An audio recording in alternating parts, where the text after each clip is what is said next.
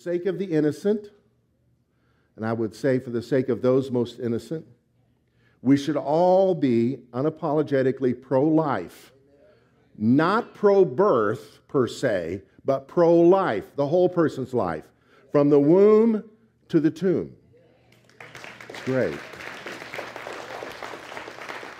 I don't want to be a Debbie Downer, but I want you to feel the weight that is now resting on our shoulders.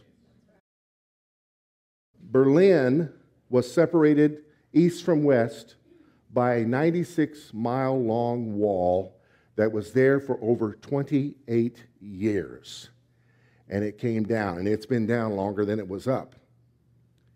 When it came down, East Berliners came across the border and would faint at the sight of all the prosperity of what they'd been missing out. And when Yvette and I toured there, we've been there a couple times, this is what we learned.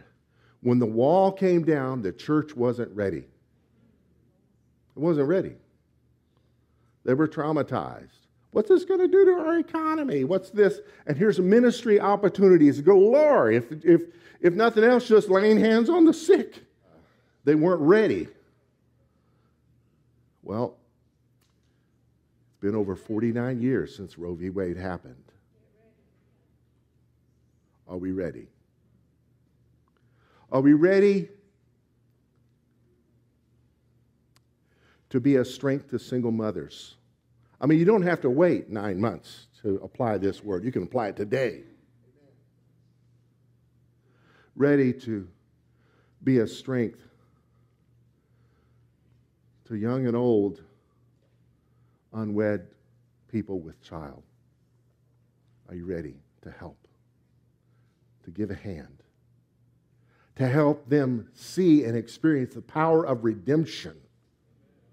While the legal means, especially here in Texas, for taking a less difficult way out of a situation has been removed, can we give a hand? By supporting the ministries of places like the Brazos Pregnancy Center and other things. I'll just leave that with you. Earlier last week, I met someone at Racetrack to buy them gas. A single mom. She pulled up in her Nissan and pulled the lever to open the little door to get the gas cap out.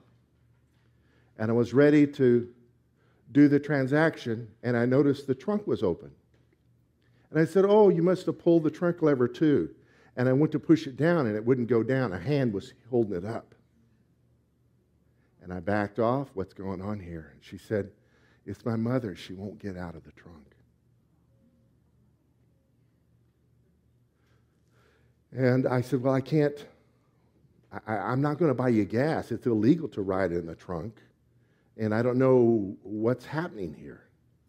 She said, Mom, you're going to have to get out of the trunk. He won't get us gas. Leave me alone, was the voice that came from the trunk. So I just lifted the trunk. I said, ma'am, I want to help you, but you're going to have to get out of this trunk and get in the back seat. So finally she did. She got in the back seat and wrapped a towel around her head.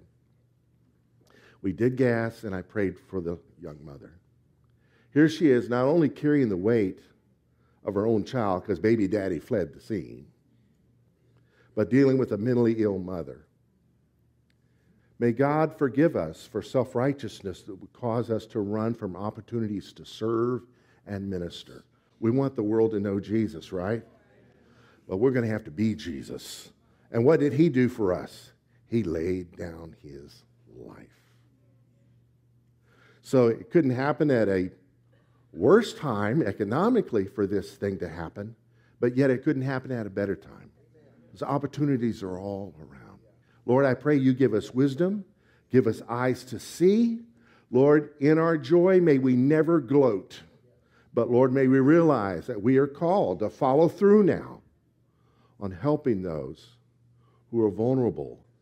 Lord, help us look for opportunities to buy gas for single moms, to buy groceries for the same kind of person in the grocery store, to show the love of God to people that are hurting. In Jesus' name. Lord, I pray that we no longer be distracted by the cultural war, but that we stay in the spiritual war and fight for the souls of men. In Jesus' name, amen.